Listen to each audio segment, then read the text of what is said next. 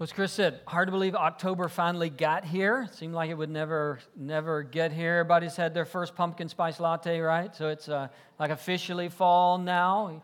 Welcome in the new season. It actually feels like fall. That's the kind of strange thing. It actually feels like fall. I wouldn't crack open the sweaters just yet. It's Georgia, so it's probably be 90 degrees in a couple days. But we've had this. And of course, October means leaves are falling and there's plenty of yard work still left to be done. Pumpkins are going to get carved. Candy corn is being sold. Here's what I found about candy corn. There is no middle ground on candy corn. You either love candy corn and you could eat a whole bag in one sitting, or you hate candy corn, even the sight of it, and you definitely don't want to eat any of it. So just so we know, just for clarity, how many of you love candy corn? Yeah, there's Robin right there. Somebody get this lady some candy corn. All right, how many of you are candy corn haters? So, all right, so kind of an even split in this service. So, all right, the candy corn haters unite in the 11 o'clock service. All right, just so I know who we're dealing with here. It's the season of hot apple cider and hot chocolate. I think the coffee bar even broke out the apple cider and the hot chocolate this morning. Hay bales, corn mazes. It's just a great time of year. That change of season, just a wonderful time of year. Now, October is also the costume season, right? Everybody's trying to figure out what they're going to wear, and maybe your office has a dress-up day, or kids are getting ready for Halloween. So we got superheroes and princesses, and then we got the darker side of dress up with the witches and the goblins and the ghosts, and it's bat season and spider web season. October, in a sense, is the month of scary, right? It's like it's okay to decorate and dress up and have scary theme in the month of October. And interesting thing I read this week, Americans this Halloween will spend $8.4 billion on Halloween. Like $8.4 billion, costumes, decorations, food, candy, all of that stuff. They're expecting it to be the largest amount ever spent on Halloween 2016. So we got that to be proud of as a nation. Now, there is also, speaking of $8.4 billion, there's also the business of scary. Like there's a whole industry, not just of costumes and stores, but like the scary movie industry and the scary novel industry. So you get some of those coming out. And I find scary movies are the same way. There's no middle ground, right? You either like that or you're not going to go ever see that. You try not to even see the preview. So again, just a little survey. How many of you are scary movie liker people? You freaks. So the rest of you are sane, intelligent people, all right? So now if you're a candy corn lover and a scary movie hater, I'm not a scary, you the best. So you got that going for you. I'm not a scary guy. I'm just not. I'm not going to give somebody money to frighten me. It just seems dumb to sit through a scary movie just to be afraid. I don't understand it. I've seen most of like the classics, you know. I've seen most of those when I was younger. I got talked into a couple of scary movies when I was in college because you don't want to wimp out when you're in college. I still have nightmares about stuff like that. I'm not a scary person. I went to Fright Fest at Six Flags on Friday, and that's like right on the line for me. That's like right on the edge of what I'm willing to do when it comes to scary.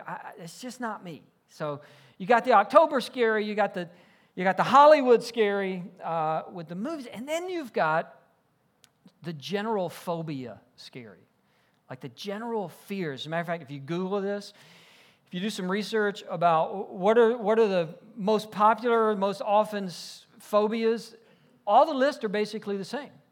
It's basically the same 10 or 12 things.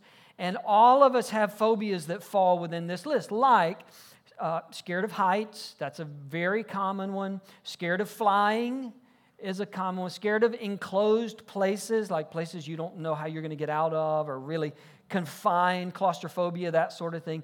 Very, very common. The dentist makes the list, right? Fear of And obviously, it's not the fear of the dentist himself or herself. Dentists are nice people. They're nice people. It's the drill, right? That's what we're afraid of. And it's the sound of the drill, right? It's 2016. How have we not come up with a way that you don't have to hear that when you go to the dentist? So it's that sound and then the smell. It's like all of these senses go into fear overload when you go to the dentist. Now look, you need to go to the dentist. Dentists are nice people. We have some hygienists in the crowd. They're wonderful people. It's a sign of good health to take care of your mouth and your teeth and your gums. You should go to the dentist. It's just for some of us, that thought creates this emotional, psychological, even physical reaction. Doesn't like some of you right now, you're close to passing out because I keep talking about this. And like you go to the dentist, but you walk in the door saying, give me the gas. Like I want the gas. I want it before I go back, when I'm coming out. Just I don't care how much it costs. I want gas because I don't want to know anything that's going on. It's a phobia.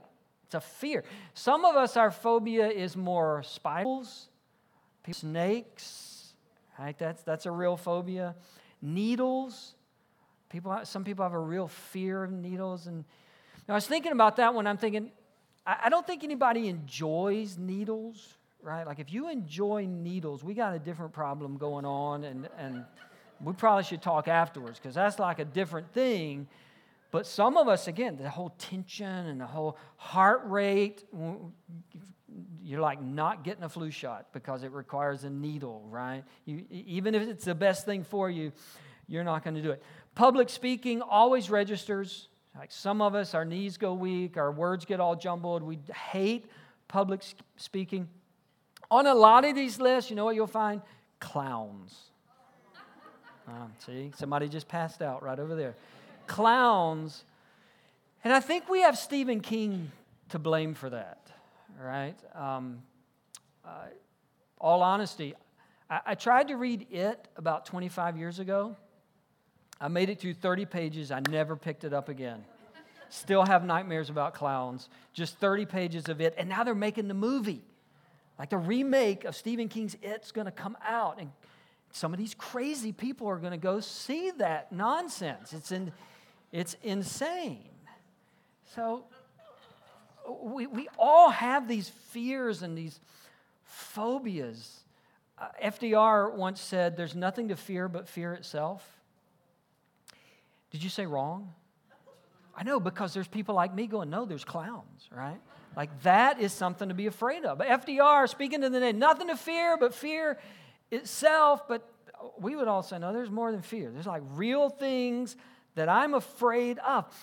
I've heard, I've seen a lot of pastors do messages on overcoming fear or having courage, and that's a great way to go with this subject of fear. As a matter of fact, our kids, if you have kids in Journey Kids this month, that's what they're talking about. They're talking about how Jesus out. That's not what we're going to talk about. To face our fears, that's a wonderful topic for us to talk about. That's not what we're going to talk about in this particular series. I kind of want to go a different way. Here's what I'm going to try to convince you of in this series. There are some things that we should be afraid of. There are some things that it's okay to fear. It's okay. Now, fear, scary, afraid, those are kind of exaggerated words. Here's what I mean. There are some really weighty issues. There are some things we should pay attention to.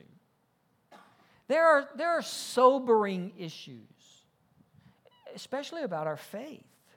I mean, the Bible has some issues that you read them and you go, wow, that's kind of intense. That seems important. That's maybe even a little bit scary. That makes me think about some things. We're going to pull some of those issues out. Because here's what we tend to do with things we fear. We avoid them. If you are afraid of heights, you do everything possible to avoid putting yourself in a situation where you're going to be up high. If you have a fear of public speaking, you do everything possible to avoid being the one who has to give the report in front of your office staff. You do everything to get out of situations that you fear, and we do that with faith. When there are things in the Bible that are heavy and weighty and maybe mysterious and maybe even a little frightening, we tend to avoid those sections. We tend to not want to think about those sections or not want to talk about those sections. And what I'm saying is let's pull some of those out and let's figure out what the Bible is trying to say in those particular subjects and see what we can learn. Because sometimes it's okay to have the right kind of fear in our life. For example, here's what we're going to talk about today. The reality that some people will spend eternity separated from God's a scary thought. It's a sobering thought. It's a heavy thought. It's kind of an in-your-face. Some people are going to spend eternity with God, and some people are going to spend eternity separated from God. And when I say some people, I don't mean random, nameless, faceless people. I don't just mean that person on the other side of the world that we've never met. I mean, I care about, and people in my family. It's true.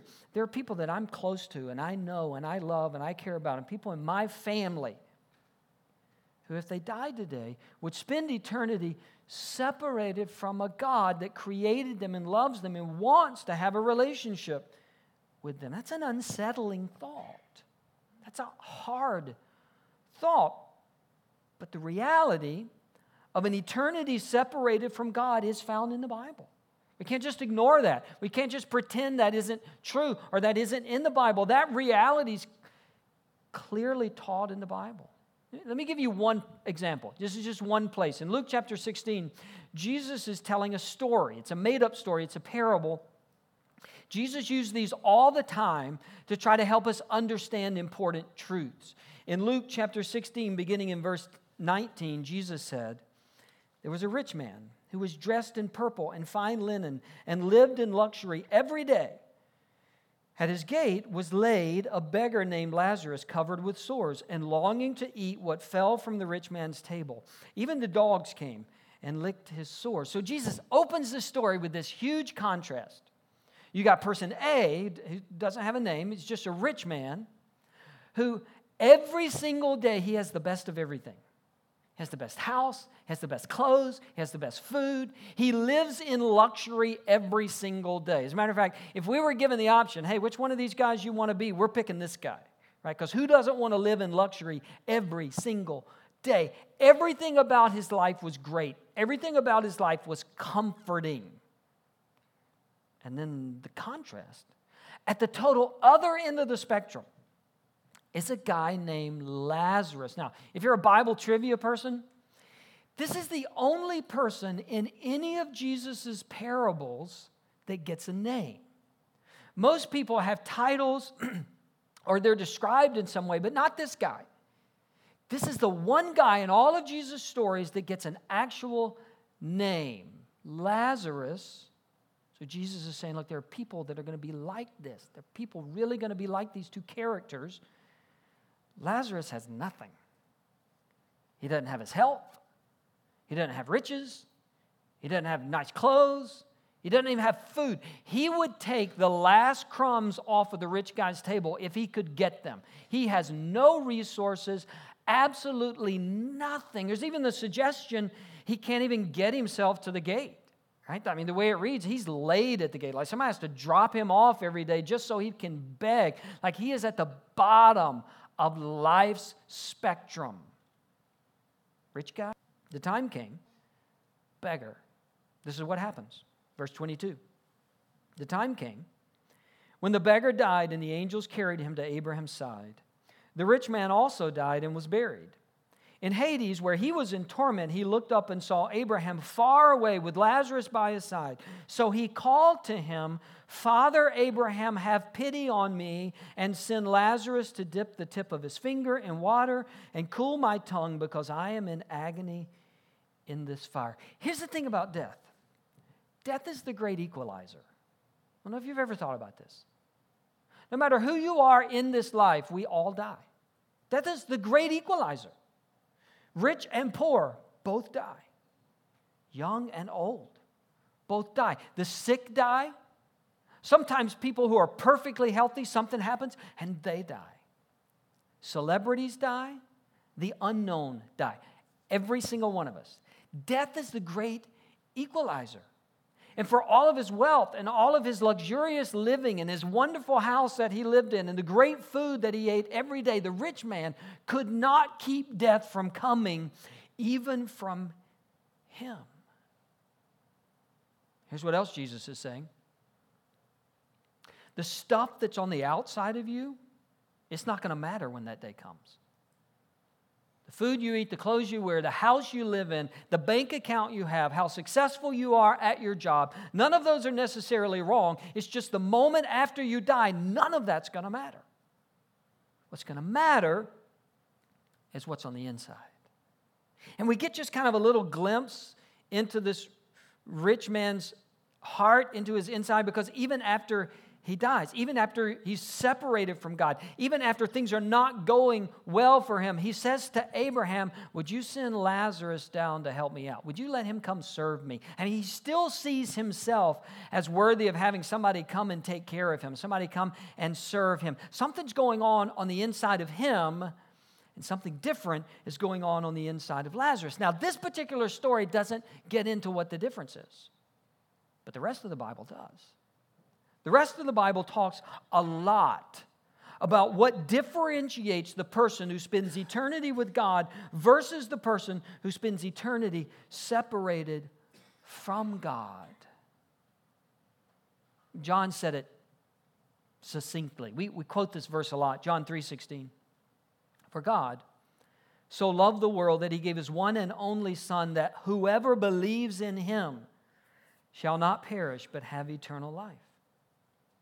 God so loved the world. He gave his one and only Son, that if you don't believe in him, you spend eternity with God. If you don't believe in him, you spend eternity separated from God. And by belief, by faith, the Bible doesn't mean that we just agree that there was a Jesus one day.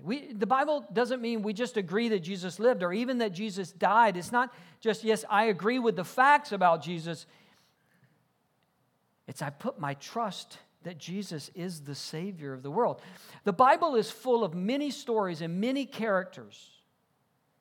But there is one overarching theme from beginning to end of the Bible. There is one overarching message that God is trying to communicate to us, to every man, woman, and child who has ever lived, and it's simply this message that I created you. God created us, and he created us perfectly. Put the very first humans in a garden where everything was great. And he had a relationship with those humans, and he talked with those humans. And their relationship was wonderful. And in that environment, God gave them one rule. And one rule was too many. Because there came a point where the very first humans decided, I don't want to do it God's way, I want to do it my way. I don't care what God thinks, I'm going to do what I think. I don't care what God wants, I'm going to do what I want. And at that moment, the relationship between the Creator and his creation was broken. The relationship between God and humans was severed because of disobedience. And that, the Bible calls it sin. That disobedience, that breaking of relationship, it passed on to every human that would ever live.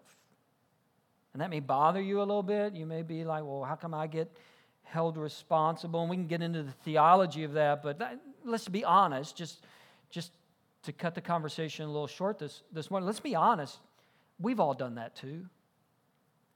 We've all had multiple times in our life where we decided, I'm going to do it my way, not your way, God. I'm going to do what I want, not what you want. I'm going to listen to me, not you. We've lied, we've cheated, we've had thoughts that are not pleasing to God, not just once, we've all done this. You just take the 10 Commandments. Just go down 1 through 10, see what your score is. I'm guessing it's not 100. I'm guessing we've all failed in multiple ways on the most basic list that we were ever given. Paul would say it in the book of Romans like this: for all have sinned and fall short of the glory of God. Every single person has disobeyed God. And because of that, we are separated from God. And if we stay in that condition, we'll spend all of eternity separated from God, like the rich man in the story. Now, we don't always view ourselves that way. We don't always view ourselves as needing help from God or from being out of relationship with God. Most of the time, we view ourselves as being pretty good with God. And the reason we do that is because we compare ourselves to each other. And like I look at you and I think, well, I'm not so terrible. Look at them. And you look at me and you say, well, look at each other. The pastor, look at him. And here's the other thing we do when we look at each other. I have a tendency to compare my best moments to your worst moments. You ever do that as a parent? Like you compare your best parenting moment with somebody else's worst parenting moment, right? You're in Publix and there's a meltdown going over here, and you're thinking, well, I'm a better parent than them. Yeah, but next week it's going to be you, right? In the pickle aisle, that's going to be you and your kid. But you forget that. You remember what terrible job they did and the things they said. We compare our best moments to somebody else's worst moments. And we think, I'm pretty good. I'm doing okay. The problem is our scale is off.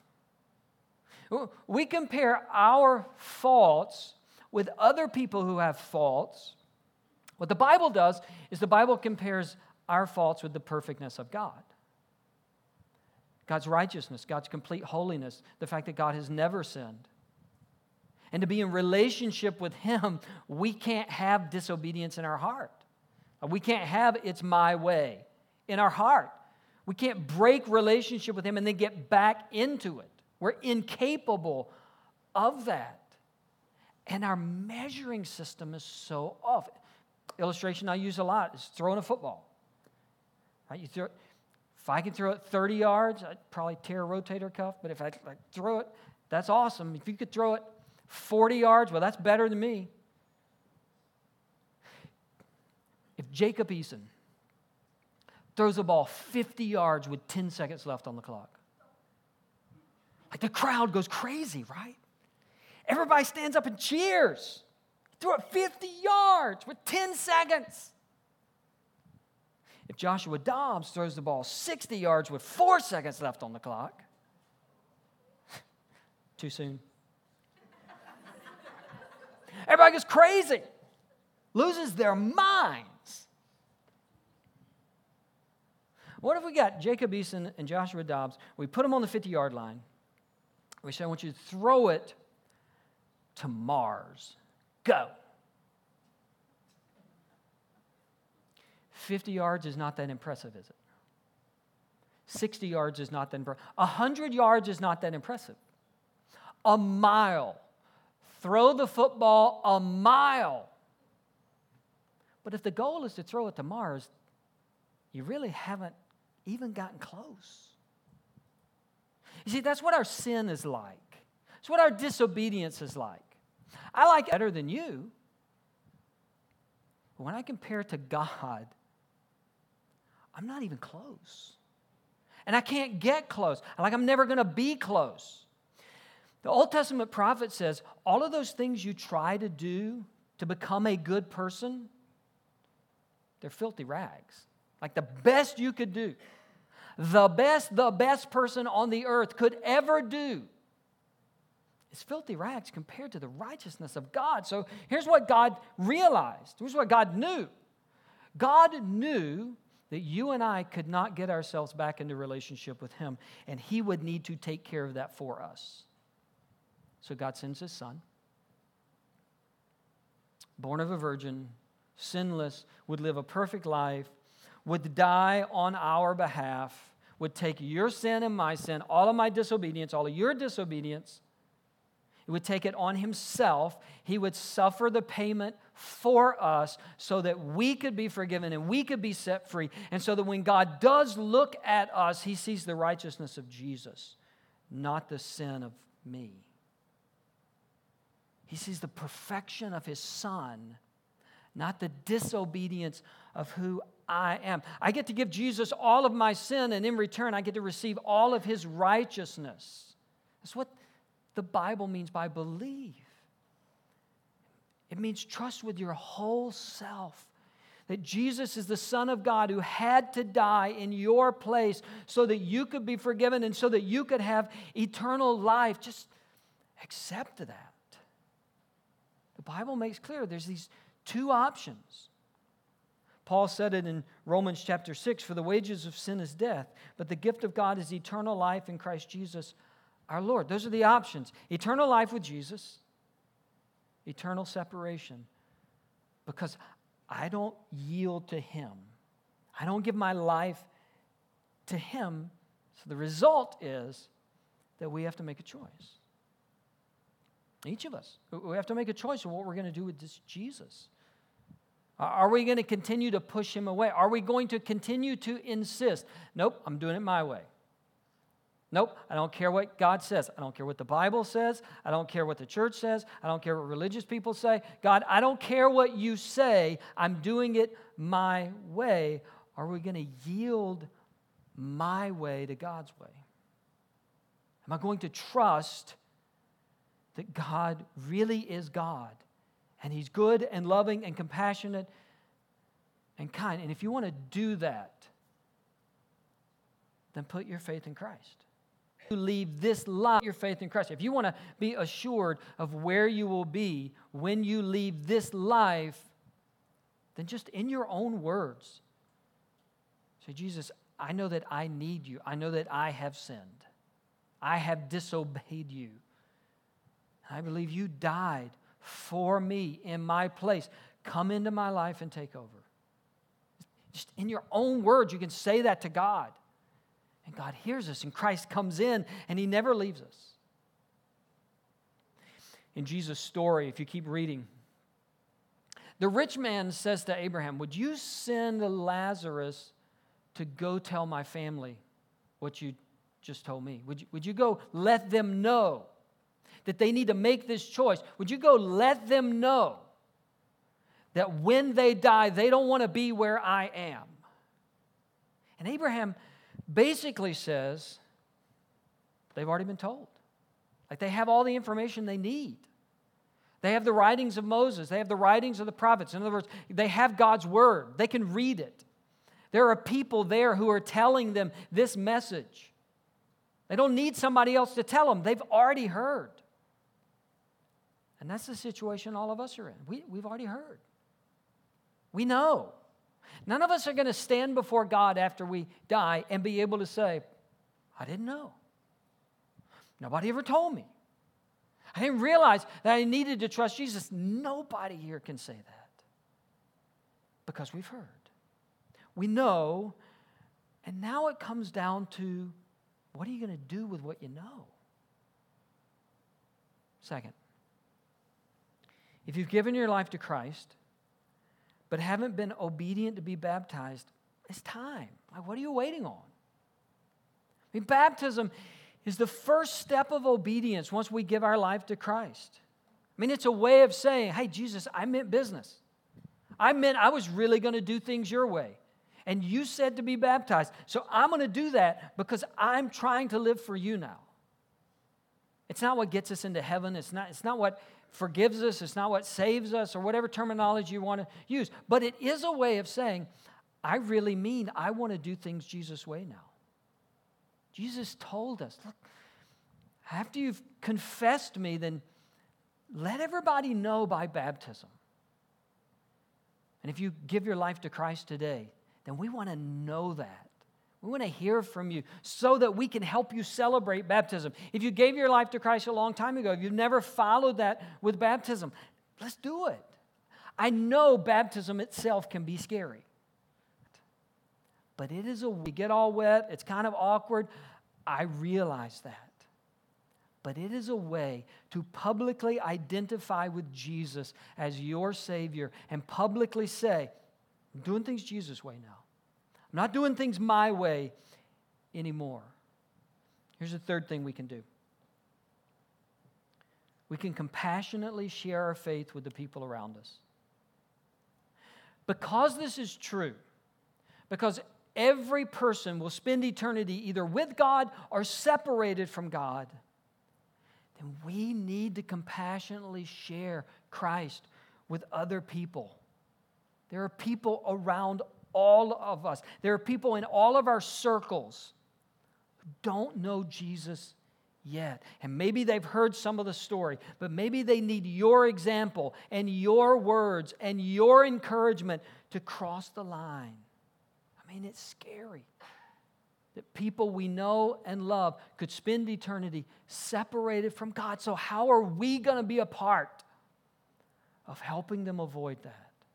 Look, I'm glad that God doesn't make it my responsibility to talk somebody into giving their life to Christ. God doesn't make it my responsibility to make sure they give their life to Christ. But here's what God says. God says, look, I want you to be a part of this process. God saves people. God helps people have eternal life, but He invites us to be a part of that moment. He invites us to be a part of that process. And maybe, as we think about this, maybe we need to be more intentional, thinking specifically about people we know that we're not certain of their salvation. Maybe we need to be more intentional about praying for specific names of people who need to give their life to Christ. Maybe we need to be intentional in asking God to give us opportunities to share our faith, to pray consistently, God, open the door for me to share my faith with somebody today. God, open the door for me to be an example to someone about what it means to follow Christ. And then maybe we need to pray specifically that God would give us boldness. That when that door opens, God, help me have the courage to step into it. Help me have the boldness to say what needs to be said. Give me the words that I need to say, and then give me the courage to actually say them, to actually go there, to actually invite somebody to church, to actually share my faith experience with somebody else that may encourage them, to actually pray for somebody. Are going to, because it's a scary thought, that some people are going to spend eternity separated from God. So let's be a part of helping as many people as possible come to know Jesus. Let's pray. God, thank you that even though we've sinned, even though we disobeyed you, even though we've done things our way and not your way, you haven't given up on us. You didn't write us off. But you made it possible for us to come back into relationship with you. God, I pray if there's anybody here who hasn't done that, this would be their day. That in their own way, in their own words, they would call out to you, admit that they've disobeyed you, and receive the salvation that comes through Jesus' death. May they do it today, not wait, not put it off any longer. There's someone who knows they need to be baptized. God, help them to make that commitment today. And for all of us who are followers of Jesus, give us a little more boldness. Give us a little more courage to speak of our faith to people who are outside of Christ, to compassionately, graciously, winsomely share with other people what Jesus means to us, that more people would come into the kingdom and more people would spend eternity in heaven with you.